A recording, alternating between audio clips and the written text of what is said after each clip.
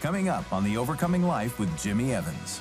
I'm saying to you right now that Jesus Christ gave his blood so that we can go before the throne of God and ask for every blessing of God with boldness.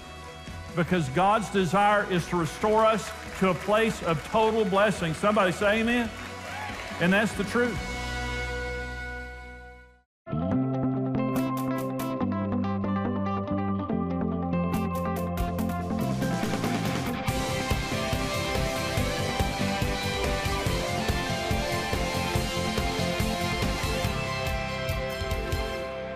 The entire book of Nehemiah is about God restoring a group of people who have lost everything.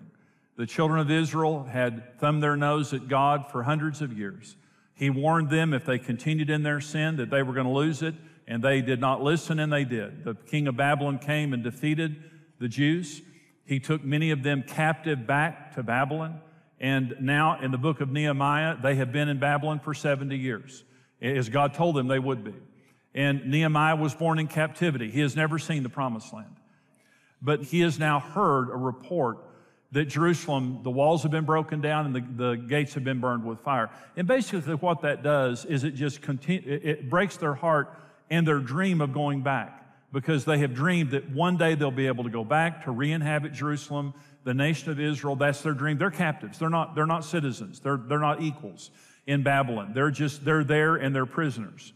And so he weeps in chapter 1 and he repents of the sins of his forefathers that have caused them to be there. And that's step 1 in them being restored to the promised land. Today we're going to talk about step 2, and this message is called the gift of favor. And he is the cupbearer to the king. His job, now he's a slave, but Nehemiah's job is he stands next to the king and he serves him his wine. Now, being the wine bearer to the king meant that you had to taste the wine. And if you didn't die, the king would drink it. Okay, so it was a very, very trusted position. In some ways, it was a dangerous position. And so he is now the cupbearer to the king. And after weeping and mourning and fasting for many days over the sins of the nation, and God forgives him, and this begins now the journey back to Israel, and the people of Israel are going to go back to their homeland, repossess Jerusalem, the nation of Israel. And so he decides to go before the king and ask him for help. Now, you need to understand, as we read Nehemiah 2 here in just a minute, if you went before the king sad, you got killed. You could not be sad in the king's presence. The first requirement to work for the king was this: you had to put a smile on your face. And if the king looked at you and you didn't have a smile on your face, he killed you on the spot. So Nehemiah is going to go into the presence of the king sad. And he's doing it because he's going to ask the king. He realizes everything he needs, the king of Babylon has. He has the money, he has the authority, he has the power, he has everything needed to go back and to rebuild Jerusalem and to retake the nation of Israel. So he just decides, I'm willing to die. I'm at a low point. Let me say this. Sometimes the change comes when we become desperate enough to do what's necessary to change. And they're now desperate. Let me say this. God doesn't want you to have to hit bottom until you change, but unfortunately, sometimes we're just too stubborn to ask God to help us until we get to the bottom. Can I tell you this? Wherever you're at in life, God loves you. He's your king, and he has what you need. This is Nehemiah 2, where we pick up the story here. It came to pass in the month of Nisan, in the 20th year of King Artaxerxes, when wine was brought before him, that I took the wine and gave it to the king. Now I had never been sad in his presence before. Therefore the king said to me, why is your face sad, since you are not sick? This is nothing but sorrow of heart. So I became dreadfully afraid, and said to the king, may the king live forever. Why should my face not be sad, when the city, the place of my father's tombs, lies waste, and his gates are burned with fire? Then the king said to me, what do you request? So I prayed to the God of heaven, and I said to the king, if it pleases the king, if your servant has found favor in your sight, I ask that you send me to Judah, to the city of my father's tombs, that I may be rebuilt it. Then the king said to me, the queen also sitting beside him, how long will your journey be, and when will you return? So it pleased the king to send me, and I set a time. Furthermore, I said to the king, if it pleases the king, let letters be given to me for the governors of the region beyond the river, that they must permit me to pass through till I come to Judah. and a letter to Asaph, the keeper of the king's forest, that he must give me timber to make beams for the gates of the citadel which pertain to the temple, for the city wall, for the house that I occupy, and for the house that I occupy. And the king granted them to me according to the good hand of God upon me. Then I went to the governors in the region beyond the river and gave them the king's letters. Now the king had sent captains of the army and horsemen with me. When Sanballat the Horonite and Tobiah the Ammonite official heard of it, they were deeply disturbed that a man had come to seek the well-being of the children of Israel. So Nehemiah is desperate. He risks his life. He goes into the king's presence sad, but he finds favor. Now this message is called the gift of favor, and he finds favor. And the king said, now you're not sick, so tell me why you're not smiling. And he said, it's what's happening to my nation, the place of my father's tombs. And the king said, what are you asking me for? And Nehemiah gets very specific.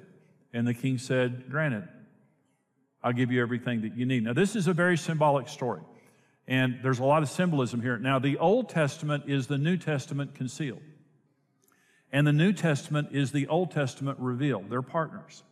And we see many truths in the New Testament that we see graphically lived out in the Old Testament. And one of the truths of the New Testament is our God is a God of restoration. His will is not to keep us down. His will is for us to live in the absolute fullness of blessing that Jesus came to give us. And He can take us at any place in our lives and lead us back to the promised land and rebuild our lives according to His will. Somebody say amen.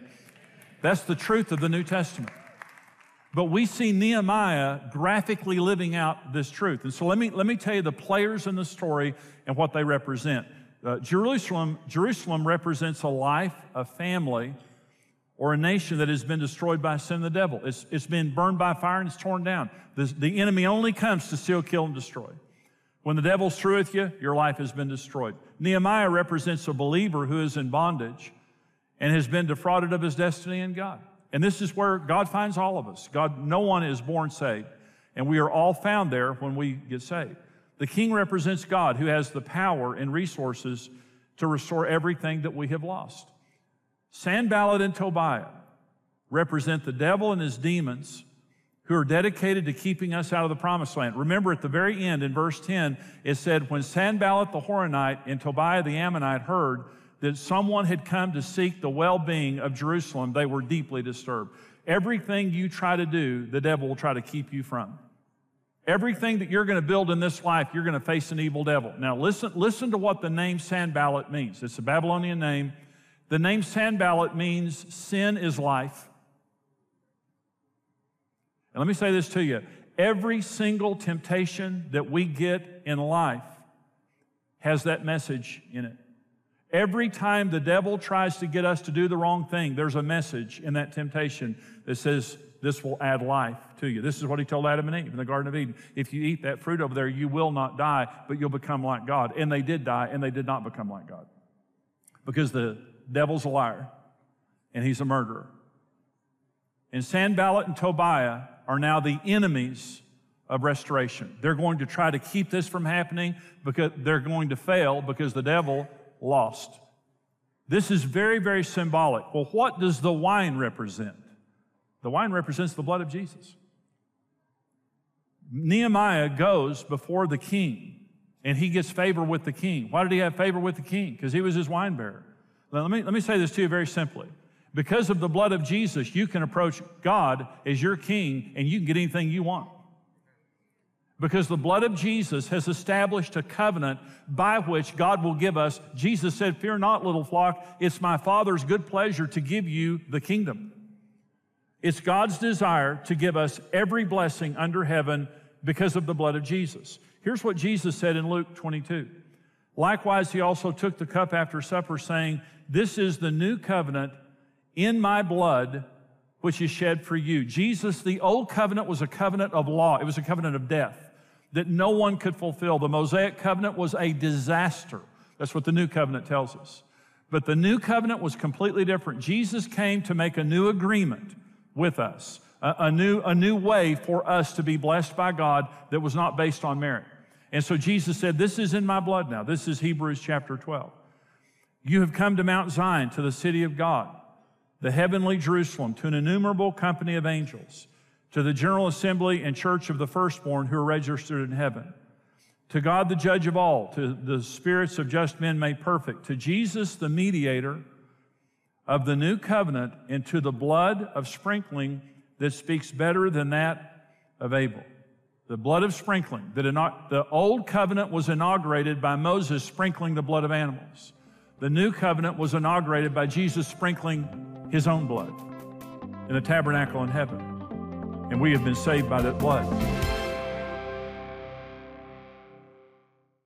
God is always about restoration and bringing hope when things seem hopeless. Regardless of your mistakes, the Lord's desire is to restore your life into His plan and purpose. In this powerful series, The God of Restoration, Jimmy Evans will help you discover how to break free from sin and restore the brokenness in your life. There is no condemnation because it's not about us, it's about how great Jesus is. Support The Overcoming Life with your gift of any amount, and we'll send you the gift of favor as an audio download. Receive the complete series, The God of Restoration, on CD or audio download, and Jimmy Evans' book, I Changed My Mind, for your gift of $50 or more. For your gift of $85 or more, you'll receive the complete series, The God of Restoration, on DVD or video download, and the book, I Changed My Mind. When you've overcome the past and are living in God's blessing, you'll experience breakthrough, favor, and fulfillment.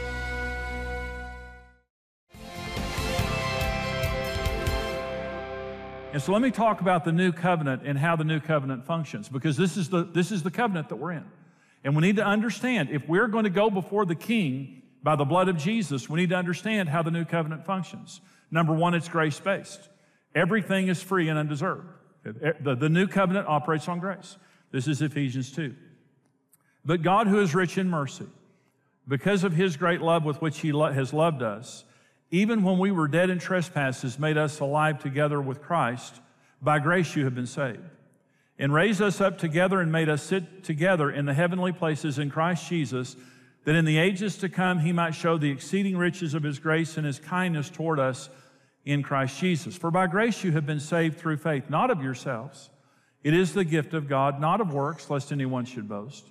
For we are His workmanship, created in Christ Jesus for good works, which God prepared beforehand, that we should walk in them. Therefore remember that you, once Gentiles in the flesh, who are called uncircumcision by what is called circumcision, made in the flesh by hands, that at that time you were without Christ, being aliens from the commonwealth of Israel and strangers from the covenants of promise, having no hope and without God in the world. But now in Christ Jesus, you who were once far off have been brought near by the blood of Jesus. And so the Old Testament was all based on merit. You had to work for everything you got.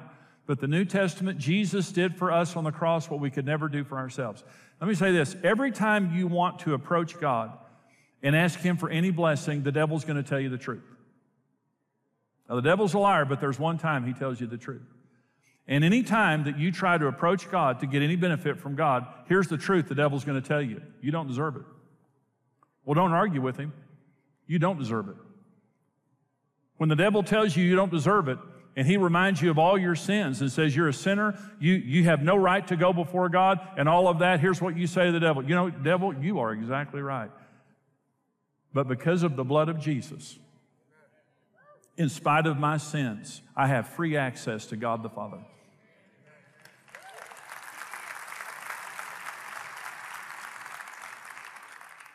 I have no argument when the devil tells me I don't deserve it. I just praise Jesus for His blood. There is therefore now no condemnation to those who are in Christ Jesus. For the law of the Spirit of life in Christ Jesus has set me free from the law of sin and death. For what the law could not do, as weak as it was through my flesh, God did by sending His own Son in the likeness of flesh. There is no condemnation because it's not about us, it's about how great Jesus is. Somebody say amen. The new covenant is grace-based, and everything you get is because of the grace of Jesus. It's relationship-based. This is second. The new covenant forces us into relationship with God. The old covenant, God was terrifying. He was behind a curtain, and only one man one time a year could go behind that curtain. If he made a mistake, he fell dead. And He was a God on the top of Mount Sinai with thunder and lightning. He was austere, and they were terrified of Him. In the New Testament, God is relational. It's the difference, if you've seen The Wizard of Oz, between the great and powerful Wizard of Oz and when Toto pulls the curtain back. And when Toto pulled the curtain back, there's this sweet old man behind the curtain. God is not this flashing head. God is a sweet Father. And in the New Testament, He wants us to relate to Him. He doesn't want us to be afraid of Him. And this is what it says in Ephesians 2:4. But God, who is rich in mercy because of His great love with which He has loved us. Let me say, God's madly in love with you. I mean, you. I'm talking about you. Because some of you think, well, I know God loves people, but I don't know that He really loves me. God loves you, and if Jesus would have only died for you, He would have. Everything is based on relationship. Jesus said, for God so loved the world that He gave His only begotten Son. His motivation was love. Hebrews 4. Seeing that we have a high priest who is Jesus, who passed through the heavens, Jesus the Son of God, let us hold fast our confession, for we do not have a high priest who cannot sympathize with our weaknesses, but was in all points tempted as we are, yet without sin. Let us therefore come boldly to the throne of grace, that we may obtain mercy and find grace to help in time of need. The new covenant forces us into a relationship with God. Now I want you to listen to me. The king of Babylon had everything that Nehemiah needed to go back and to restore his life and restore the children of Israel. But listen, Nehemiah had to go talk to him. He had to go before his throne. He couldn't send a note. He couldn't send a friend. He had to go before him and talk to him. I've got news for you. God has everything you need to restore your life and every blessing that you need in this life, but you have to talk to Him.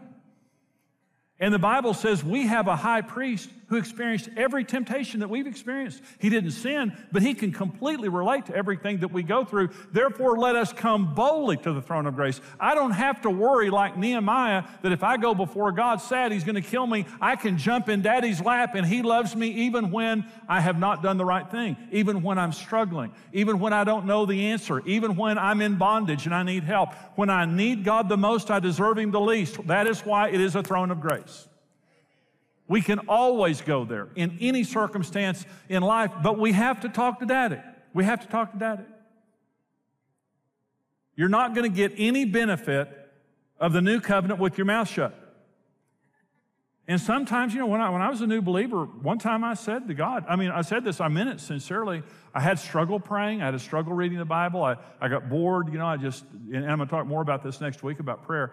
But I got bored, and one time I said to God, I really meant it, and I was very immature. I said, you know everything I need. Why do I have to talk to you? It's kind of like a married guy saying to his wife, well, I told you once I loved you. Why do I have to keep saying it? That's like a, death wish. That's why I tell Karen I love her all the time. I just don't want to die. I do love her. Aren't you glad that Jesus didn't come to start another stinking religion? The last thing in the world that the world needs is another stinking religion. Jesus came so that we could have a personal relationship with God.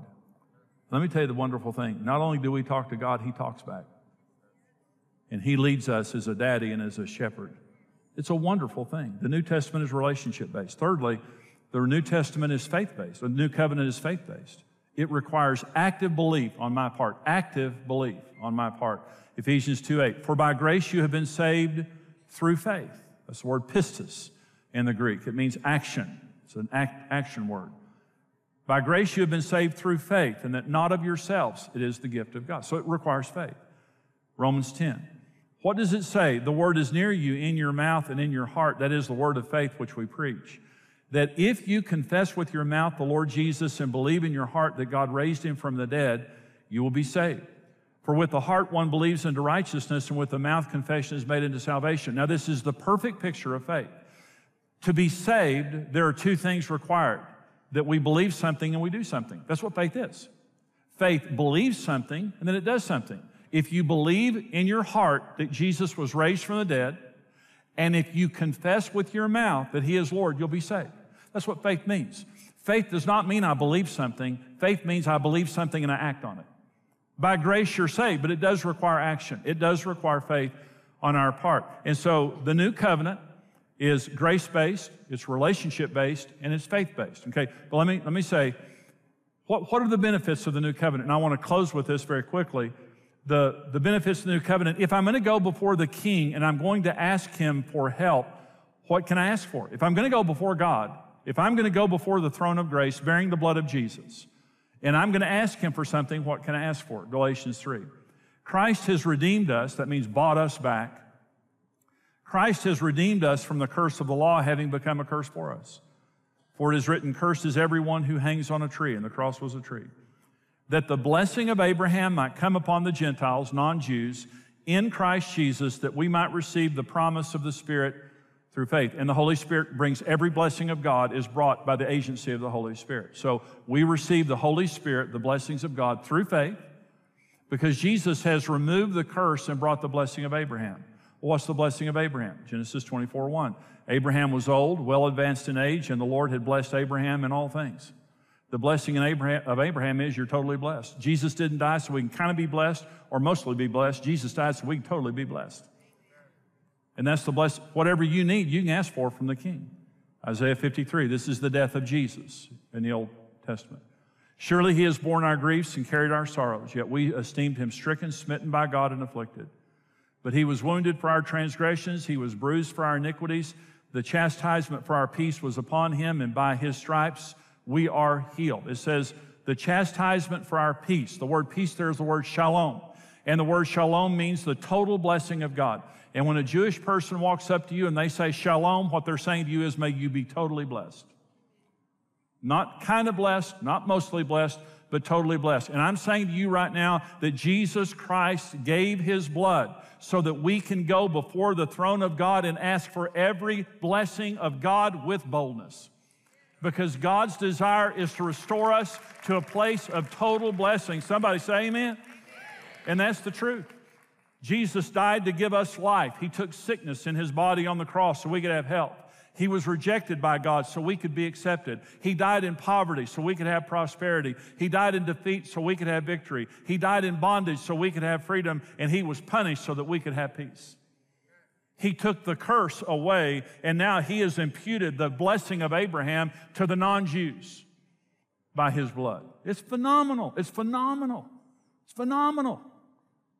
We have been restored into the full graces of God. Regardless of how we've sinned, regardless of what we've done or our ancestors have done, we have been restored into the full graces of God by the blood of Jesus. And all we have to do is go before the King boldly, bearing the blood, and ask for anything you want.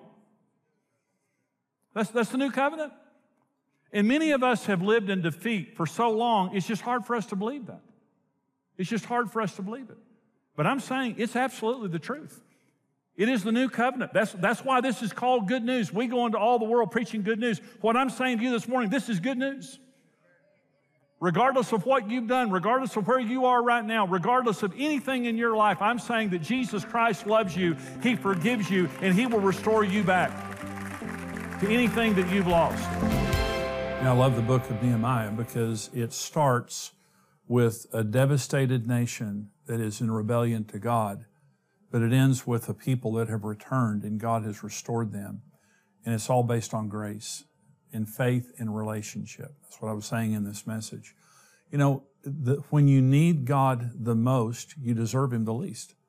In other words, the only way that I'm going to get cleaned up from my problems is if I can get to God. But if I have to deserve it, I can't get to him. And that's the problem with the law or legalism. And see, this is what the devil wants us to believe. The devil condemns us and convinces us that we can't be forgiven or we can't get to God until we get our act together, so you better get your act together.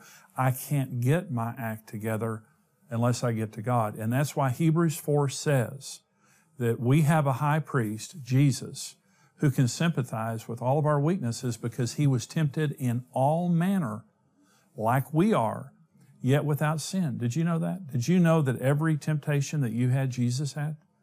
But he overcame it. But the point is, he sympathizes with our weaknesses. That's what Hebrews 4 says. And it says, therefore come boldly to the throne of grace, not the throne of merit, not the throne of performance, not the throne of the law, but come boldly to the throne of grace that you might receive grace and mercy to help you in your time of need. So that there's a difference between grace and mercy. Mercy means I'm not going to give you what you deserve. I'm going to give you mercy. You deserve punishment. I'm not going to give it to you. That's good. Grace means I'm going to give you what you don't deserve. You don't deserve blessing. You don't deserve abundance. You don't deserve, restoration. I'm going to bless you with every blessing that you don't deserve. And the Bible says that when we're dirty, when we're messed up, when we have sinned, when we have failed, we're welcomed into the presence of God, to the throne of grace. And grace means it's undeserved. I don't have to deserve it. So I can get fixed when I'm all messed up, when I've made mistakes. But it'll only happen in the presence of God. And I want you to know you can go and run in Daddy's lap because Daddy's not mad. He was mad, but He took it out on Jesus. And He's not mad. He wants you to have a personal relationship with Him. And that's why Jesus came. And I hope that you'll open your heart to Him today if you haven't already. I'll see you next time. God is always about restoration and bringing hope when things seem hopeless. Regardless of your mistakes, the Lord's desire is to restore your life into His plan and purpose. In this powerful series, The God of Restoration, Jimmy Evans will help you discover how to break free from sin and restore the brokenness in your life. There is no condemnation because it's not about us, it's about how great Jesus is. Support The Overcoming Life with your gift of any amount, and we'll send you the gift of favor as an audio download. Receive the complete series, The God of Restoration, on CD or audio download, and Jimmy Evans' book, I Changed My Mind, for your gift of $50 or more. For your gift of $85 or more, you'll receive the complete series, The God of Restoration, on DVD or video download, and the book, I Changed My Mind. When you've overcome the past and are living in God's blessing, you'll experience breakthrough, favor, and fulfillment. This year, the XO Marriage Conference is coming to a city near you. The XO Tour is a one-of-a-kind live marriage conference, bringing couples together in venues across the country. The greatest marriages come from two people who just go through it together and come out on the other side, and they win. Hear Jimmy Evans and many other remarkable speakers communicate on how to have a thriving, healthy marriage. Find an XO Tour location near you and come together with other couples as we unite to strengthen families and start something new in your marriage. Even in the midst of something that you thought, I don't know if we're going to make it through this, when you come together and you lean on God together and you refuse to give up, He can do the miraculous. Experience why so many couples call the XO Tour an unforgettable investment for their marriage. We believe that your family has a bright future. For more information and to register at a city near you, visit xomarriage.com/tour. Thank you for watching The Overcoming Life with Jimmy Evans. Support The Overcoming Life with your best gift and receive the series, The God of Restoration. Experience the XO Tour at a city near you. Seating is limited, so register today. Visit xomarriage.com/tour. This program is made possible by the generous support of our faithful partners.